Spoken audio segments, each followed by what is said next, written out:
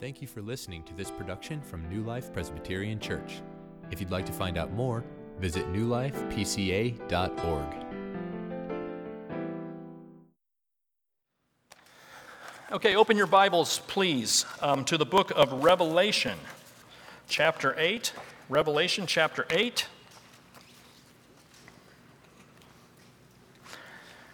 You'll notice that TJ has been kind of wandering around, taking some video and pictures.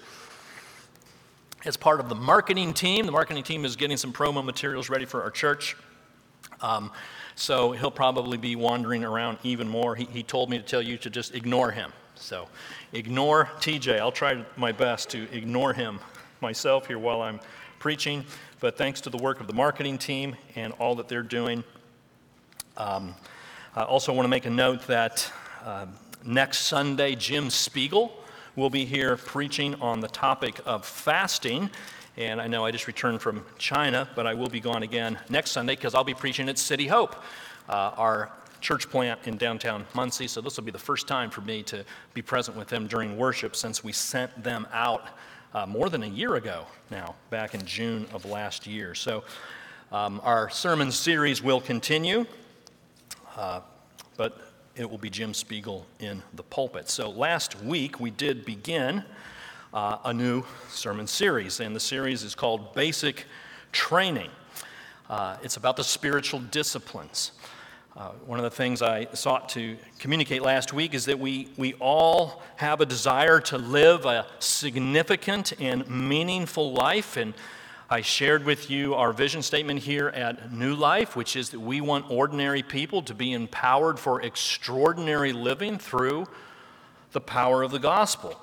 And one thing I want you to remember as we go through this sermon series on basic training is that the way to live an extraordinary life is actually not to be an extraordinary person, but to be someone who makes good use of the ordinary means that God has given to us to grow in godliness and holiness. God has provided in His Word many ways for us to receive His grace. And so the spiritual disciplines are sometimes called a means of grace.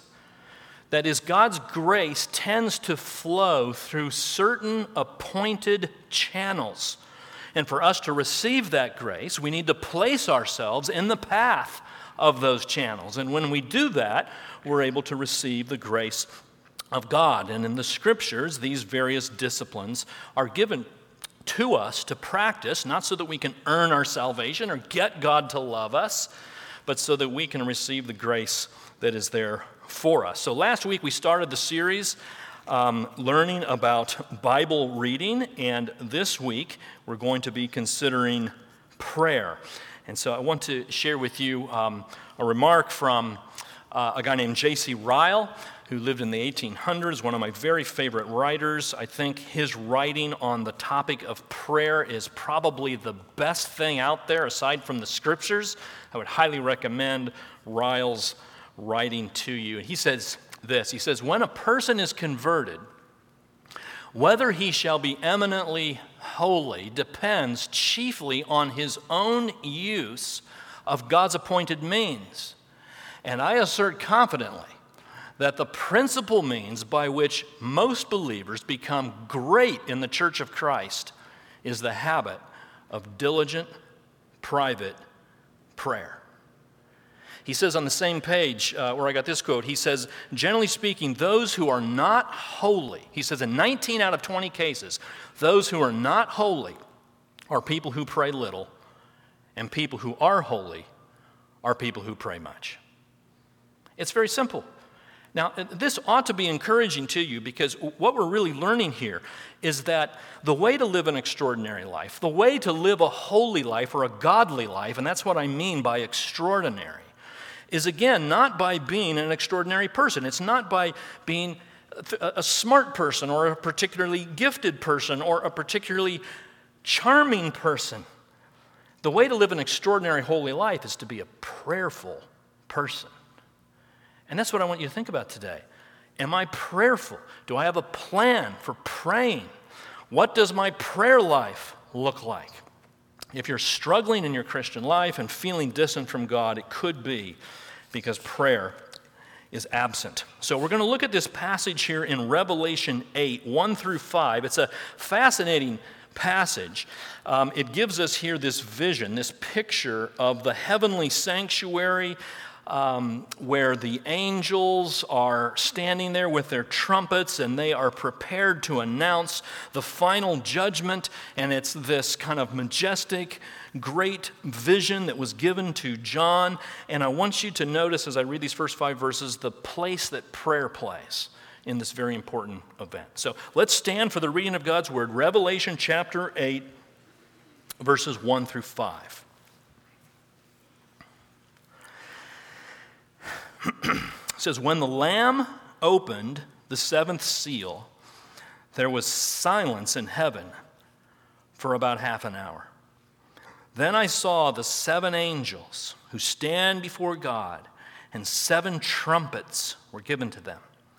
And another angel came and stood at the altar with a golden censer, and he was given much incense to offer with the prayers of all the saints on the golden altar before the throne.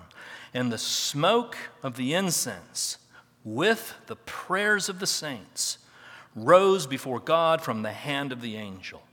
Then the angel took the censer and filled it with fire from the altar and threw it on the earth, and there were peals of thunder, rumblings, flashes of lightning, and an earthquake.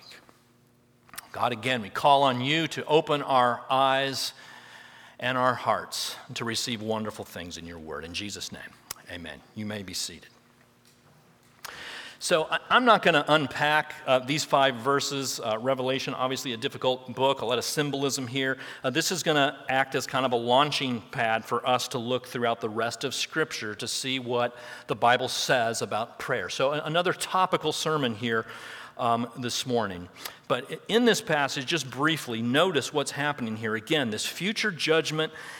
In verses 3 and 4, we have this phrase, the prayers of all the saints that are rising up before God. And you see the reference to the smoke of the incense in verse 4. In the Scriptures, we see that incense actually is a symbol of prayer. And so Pam was talking about lighting candles as kind of a symbol of her prayers. As you light incense or a candle, the aroma kind of wafts upward, and that's a picture of the way our prayers work. We offer up our prayers, and they are lifted high to God's presence, and that's what's being described for us here in Revelation 8. Now, this is the end of the age, and so what I want you to see here is the great encouragement there is for us to pray, because I know very often that when you pray, you feel like it's a waste of time. You feel like no one's listening, and you wonder, what is this accomplishing? And what this passage is telling us is that not one of your prayers is forgotten by God. That every one of your prayers contributes to his holy purposes in the exaltation of his kingdom. Not one of them goes to waste. He remembers them all and he hears them all. And so it is never a waste of time to pray. That's what this passage is teaching us. Just an exciting vision of how God uses our prayers for these amazing purposes. So, let's go throughout Scripture here. I mean, there's so much in the Bible about prayer. I'm just kind of going to the tip of the iceberg here, but I want to try to answer 3 questions for you. 1, why should you pray? 2, what should you pray for? And 3, how should you pray? Those are our 3 things. So, first of all, why should you pray? Why should you pray? 3 reasons. The first reason, very simple. It is commanded. The Scriptures command you and me to pray. Here's 3 quick passages, very clear. Passages that are very hard to misunderstand. Colossians 4, continue steadfastly in prayer. 1 Thessalonians 5, pray without ceasing. Romans 12, be constant in prayer. Now, I suppose it could be misunderstood to think, well, does that mean I've got to be on my knees all day long, 24/7? No, that's not what this means. We have jobs to work and families to raise. I think what this means, all these passages are telling us, to carry with us into our day a spirit of prayer, a basic posture of prayer, a readiness to pray in all circumstances. So you're driving and there's someone who cuts you off and frustrates you, and you just hear certain words come out of your mouth. You feel something coming up out of your heart that is not holy. Your first reaction could just be, oh, God, forgive me. Lord, forgive me. That was not pleasing to you. You just pray for forgiveness right there in the car, quick. You have a very difficult conversation coming up, maybe with a child at home or somebody at work, and you're worried about it. Well, you just call out, Lord, please give me the right words to say.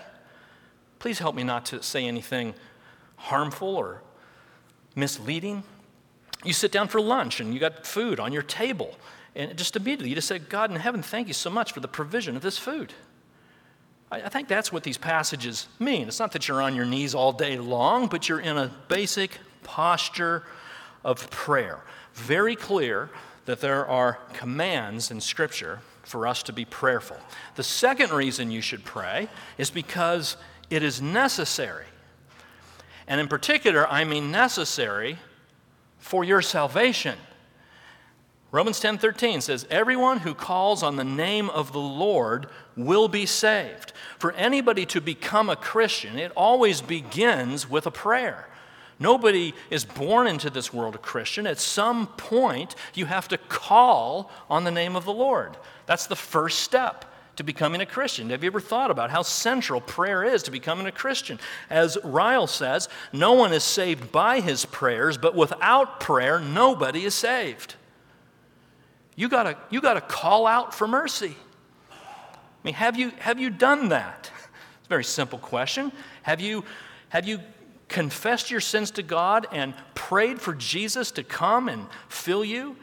Have you thanked God for a Savior who died for you and is risen from the dead for you? Have you received Jesus as your Savior? That's a prayer, and that has to happen. It doesn't have to be a formal thing. It can happen at your kitchen table at home. It can happen while you're walking down the street. It can happen in this sanctuary before this service is up.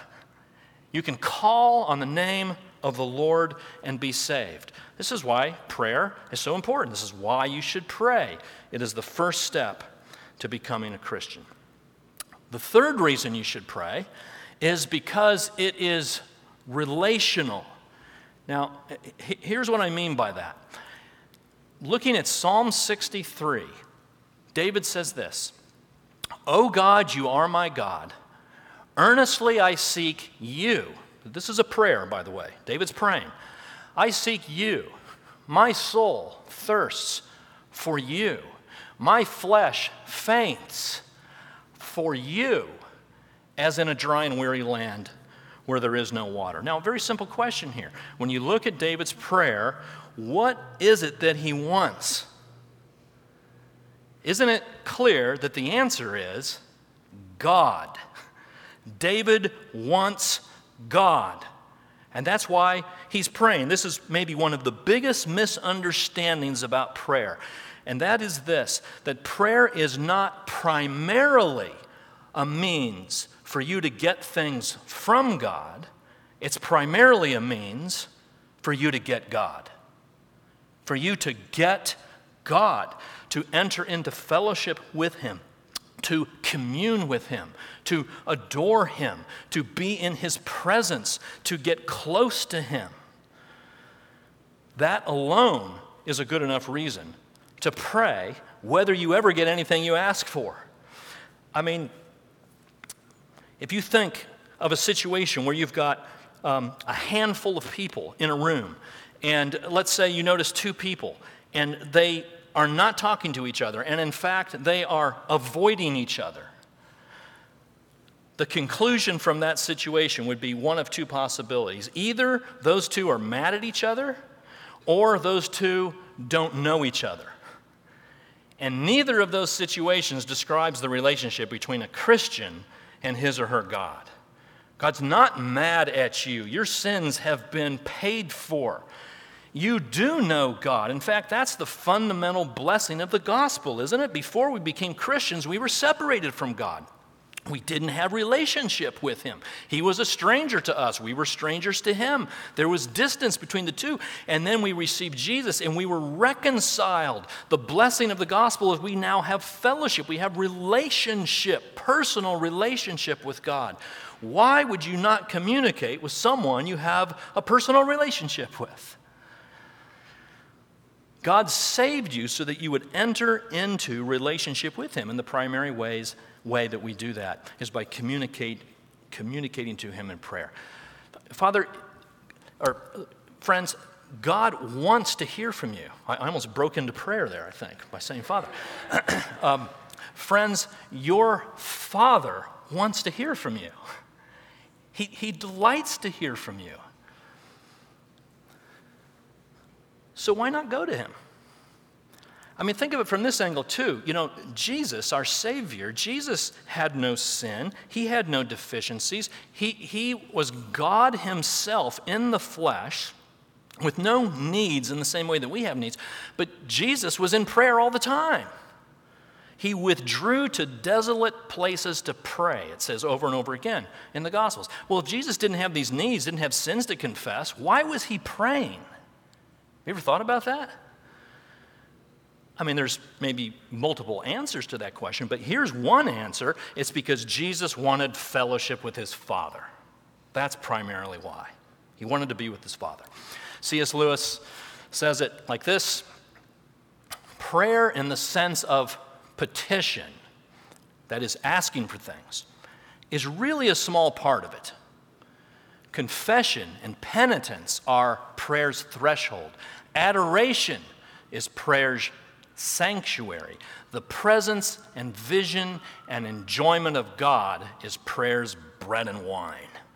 The very essence, the very substance of our prayer. So that's why we should pray. The Bible commands it. It is necessary for salvation, and it is the primary way that we relate to God.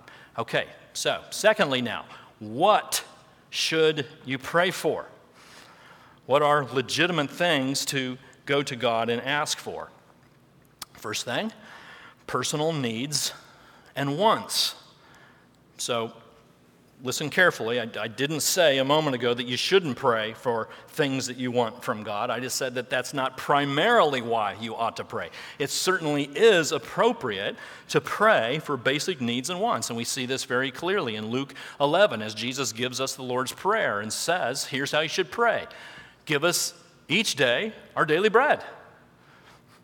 I mean, we all pretty much expect and presume that we're going to have food, but nonetheless, Jesus says you ought to be praying for basic things like food. So it's perfectly appropriate for you to pray for a job if you don't have one, to pray for financial provision if you're struggling in that way, to pray for help on an exam that you're about to take, to pray for safety when you're traveling. But not just praying for needs, but praying for wants as well, to pray for a spouse if that's what you desire and you're single, to pray for healing if you're sick and full of pain. Remember Hezekiah in the Old Testament was told that he was going to die. He prayed to God and God granted him 15 years of life because that's what Hezekiah wanted and he pleaded for it with tears. And God gave it to him. So to pray for personal needs and wants, perfectly appropriate. Now, here's how God might respond to that. Really, there's two options. When you have needs and wants, you might pray and God might say no. God might say no. And that's where prayer becomes kind of difficult because we're praying for things, we're praying in faith, and God denies those prayers, and we don't know really what to do with that. Well, it's such a wonderful thing, such an act of God's mercy that he puts in his scriptures prayers of lament. Do you know that among the Psalms, the most common psalm is a psalm of lament? And a psalm of lament is just simply an expression of sorrow to God. Here's an example, Psalm 6. Here's how David is praying. Lord, rebuke me not in your anger, nor discipline me in your wrath. Be gracious to me, O Lord, for I am languishing. Heal me, O Lord. My bones are troubled. My soul also greatly troubled.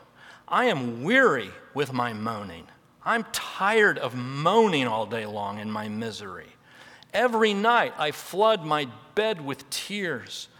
Every night I'm weeping and my pillow is sopping wet because of the pain I'm going through. I drench my couch with my weeping. These kinds of prayers are placed in the Bible to give you freedom to express your sorrow to God. When you pray for wants and needs and He says no, and you're devastated because these things you've dreamed about have not come true for you, God says, come to me with your sorrow. Come to me with your pain. You can be honest with God. The Bible gives us validation for that in many places.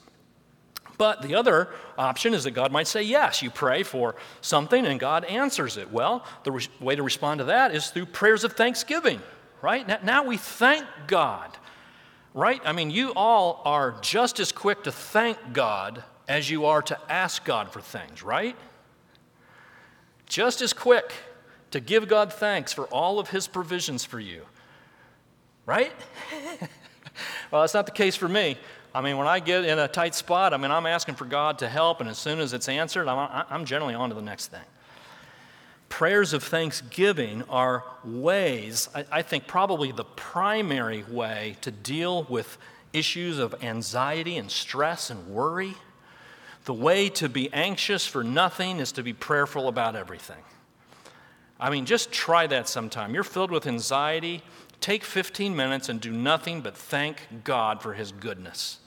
Your family, the roof over your head, your job, the freedom you have in this country, the cup of coffee you had that morning, the bed you get to sleep in, the legs you get to stand on, the eyes you get to see with, the ears you get to hear with. Thank God for those things. And you'll find a flow of contentment coming into your soul. So, what should you pray for? Personal needs and wants, yes. But secondly, you should also pray for spiritual growth. Because very often when we pray for our personal needs and wants, we stop there.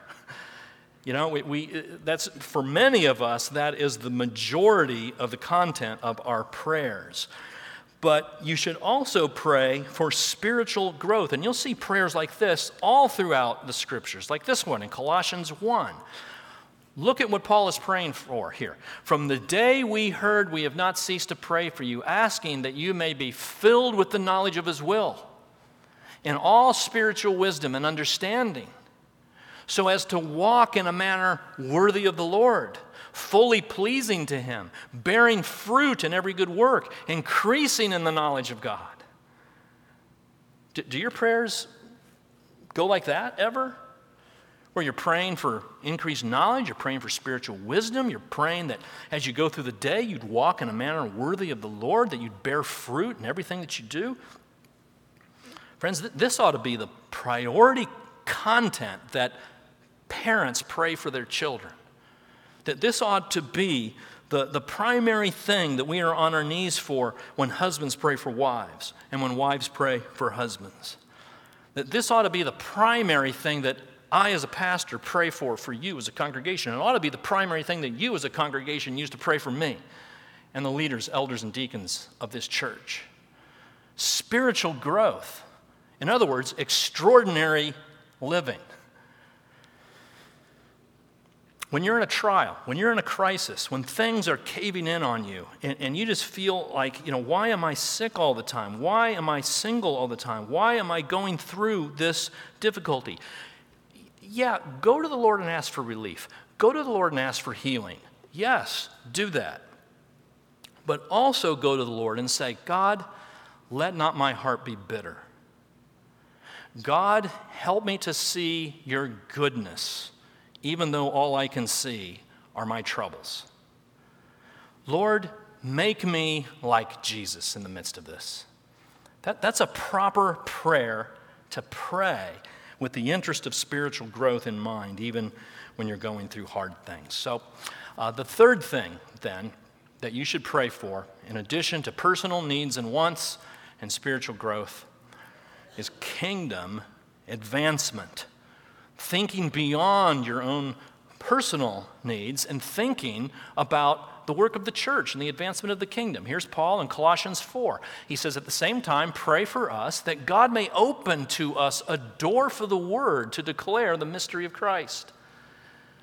Paul wants opportunities to share the gospel. He wants people to hear about Jesus because that's the way the kingdom goes forward.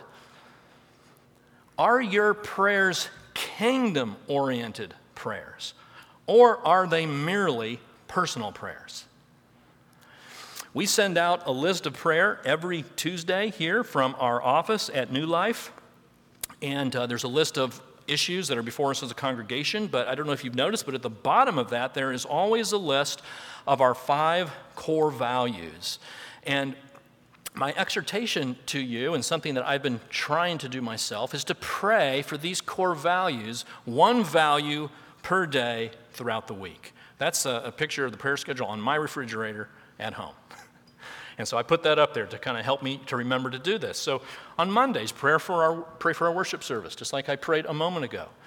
It doesn't have to be a long prayer. Just pray that the Holy Spirit would fill this place on Sunday mornings. On Tuesdays, pray for the fellowship of the saints at New Life. Pray for our relationships, that this would be a place where people feel welcomed and accepted, a place where people belong. Wednesdays, pray for our compassion ministries, our mercy outreaches to our community. On Thursday, pray for the discipleship ministries, the teaching of you guys, of the senior and junior high, of the children, all sorts of discipleship ministries here. Pray that they bear fruit. And then on Friday, pray for the evangelistic efforts. Pray for our missionaries. Pray that the gospel would go forth from this place and that people would come to receive Jesus as Savior in this place. Would you do that? Commit yourself to that. That is an example of prayers for kingdom advancement. I'm excited to see what the Lord will do in this place as we, as His people, commit to kingdom prayers. Last thing, how? How should you pray? How should you pray? We can answer this in a lot of different ways, but here's my answer. First of all, pray privately. Pray privately. Here's what it says in Matthew 6. This is Jesus talking about the religious leaders who would go out into the streets and they would pray in such a way to get attention and to have everybody look at them and see what holy people they are. And then he says, but when you pray, disciples, go into your room and shut the door and pray to your Father who is in secret, and your Father who sees in secret will reward you. Your private prayers, friends, this is the test of true spiritual vitality. It's not what you're doing when people are looking, it's what you're doing when no one is looking. Robert Murray McShane says, what a person is on his knees before God, that he is, and nothing else. Praying privately before God, that's really the test of whether you have a relationship with God. Because there's nothing for you to gain, socially speaking, or in an earthly way. This is something that's just between you and God. This is something that you could ignore and nobody would really know, except for God. Go into your room, shut the door, and plead with God. Some ideas for how to do this. Loved Pam's testimony. She gave a great idea. She's got a whole room set aside to help her with prayer. This can happen in different ways. Find a place, though. Find a place, a comfortable place. I've got a little section of my bedroom set off. There's like a little wooden chest. It's right before the window. I tell whoever's in my household, look, I'm going to go pray. And I shut the door, and I kneel on that little chest, and I like to look out the window when I pray, so I look out the window. And that's where I pray. That's my place. Do you have a place? That's one way that your private prayers might be enhanced. Sometimes we pray, we're busy, we don't get much sleep, we stay in a particular place, and we get sleepy. So how about a prayer walk? Get up, walk around the block, pray while you're walking. God can hear your prayers while you're walking just as much as your prayers on your knees. Sometimes that might help kind of keep you awake. A prayer journal. Again, Pam mentioned the way she divided up her prayers, and so this is my prayer journal. And so similar to what Pam said, I've got prayers divided up here. You know, I've been telling you a lot of things about prayer, and it can be kind of overwhelming. I know, you just may be thinking, I can't pray for all these things every day. It's too much, and you're right. So organize it. So, for instance, on Tuesdays, I pray for Mary. On Wednesdays, I pray for this church in particular and the issues before New Life. On Thursdays, I pray for my own personal holiness and growth in grace. Friday, I pray for my family members and friends and longtime acquaintances. On Saturday, I pray for Muncie and Yorktown, the community. I pray for the world, pray for the Church Universal. I pray for the church in Chengdu. And on Monday, I try to devote myself just to prayers of thanksgiving and not ask for anything, which is really hard to do, but that's what I try to do. And on Sundays, I pray for our service. So I don't want you to think that I am just super faithful to this and I'm doing this every week. I get away from it sometimes and I come back to it. But, I've got a whole page full of specific things to pray in each of these categories. And as you just think of things to pray, your list will grow. And you'll see so many things to pray for. And just like Pam said, I mean, time will go by. I know you think prayer is boring maybe, but you start thinking very carefully about how to pray, and you can pray a long time. And you'll be surprised at how fast the time will go. But think in an organized way about how to pray. So pray privately. The last thing here, though, is also pray publicly. Also pray with brothers and sisters in Christ. Here's Acts 1. Here are the disciples who are all together in the upper room, and it says, all these with one accord were devoting themselves to prayer together with the women and Mary, the mother of Jesus, and his brothers. They gathered together with one another and devoted themselves to prayer, corporate prayer, praying with brothers and sisters in Christ. It is something essential for the Christian. I was in China earlier this month, and I visited a church there, and the church is on the 19th floor of this building, and the elevators open, and you come out, and you can go to the church, and on the walls next to the church, they have some plaques that give some information, and one of the plaques gives the service times of the church. It's a fairly large church. It's like 400 or 500 people, so they have a couple different services. So it lists the service times, and then at the top of the list, it says something else. Of course, it's in Chinese, so I'm with somebody, and I say, what is this thing up here at the top? And the person with me said, well, that's their prayer meeting.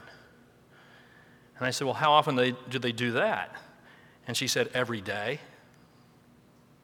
Every day. Later on, I'm at the airport, and I've got somebody with me who goes to that church. And I was thinking about that, and I said, yeah, I saw on your plaque you've got a prayer meeting every day. How many people go to that prayer meeting? He said, only 15 or 20. Only 15 or 20 people gathering at the church praying every day. So I was convicted by that, and I just thought, we have a prayer meeting once a month here at New Life. And I just thought we need, and really I thought this, we need to pray more often. We need to have like a weekly prayer meeting. I haven't told Felix this because we had an elder meeting and just this last week, and Felix just says, before I hadn't said anything, but Felix says, we need to have a weekly prayer meeting here at New Life. And I thought, yeah, I think you're right. I think you're right. And so we agreed to that as a session. And so I want to alert you to this, friends, that we are going to start gathering together to pray publicly, corporately as a church, once a week. Wednesdays, 6 to 7 p.m., starting on August 15th, not this Wednesday, starting August 15th. We're going to meet right here in the sanctuary, and I would encourage you to come.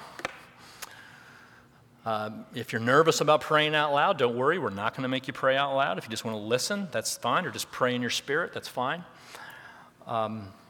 But unless you're notified otherwise, starting August 15th, we'll be in this place praying together.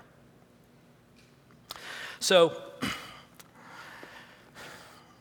prayer, a means of grace. I know some of you still might be feeling a little insecure about your prayer life. You might be feeling like, I'm not that eloquent. My prayers are shallow. They're so repetitive. Let me just leave you with this, friends. I want to encourage you.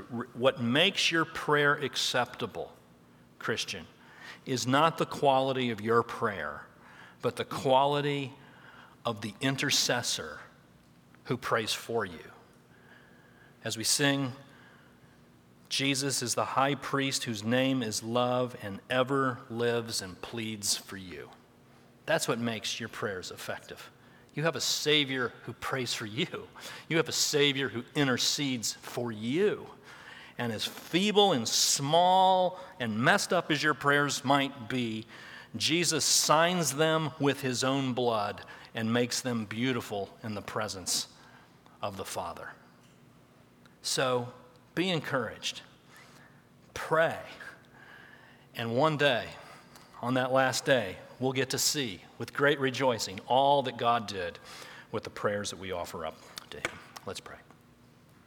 Our God, we thank you for your word. We pray that you would make us a prayerful people, both privately and publicly. Make us a prayerful church and use our prayers for great kingdom advancing purposes.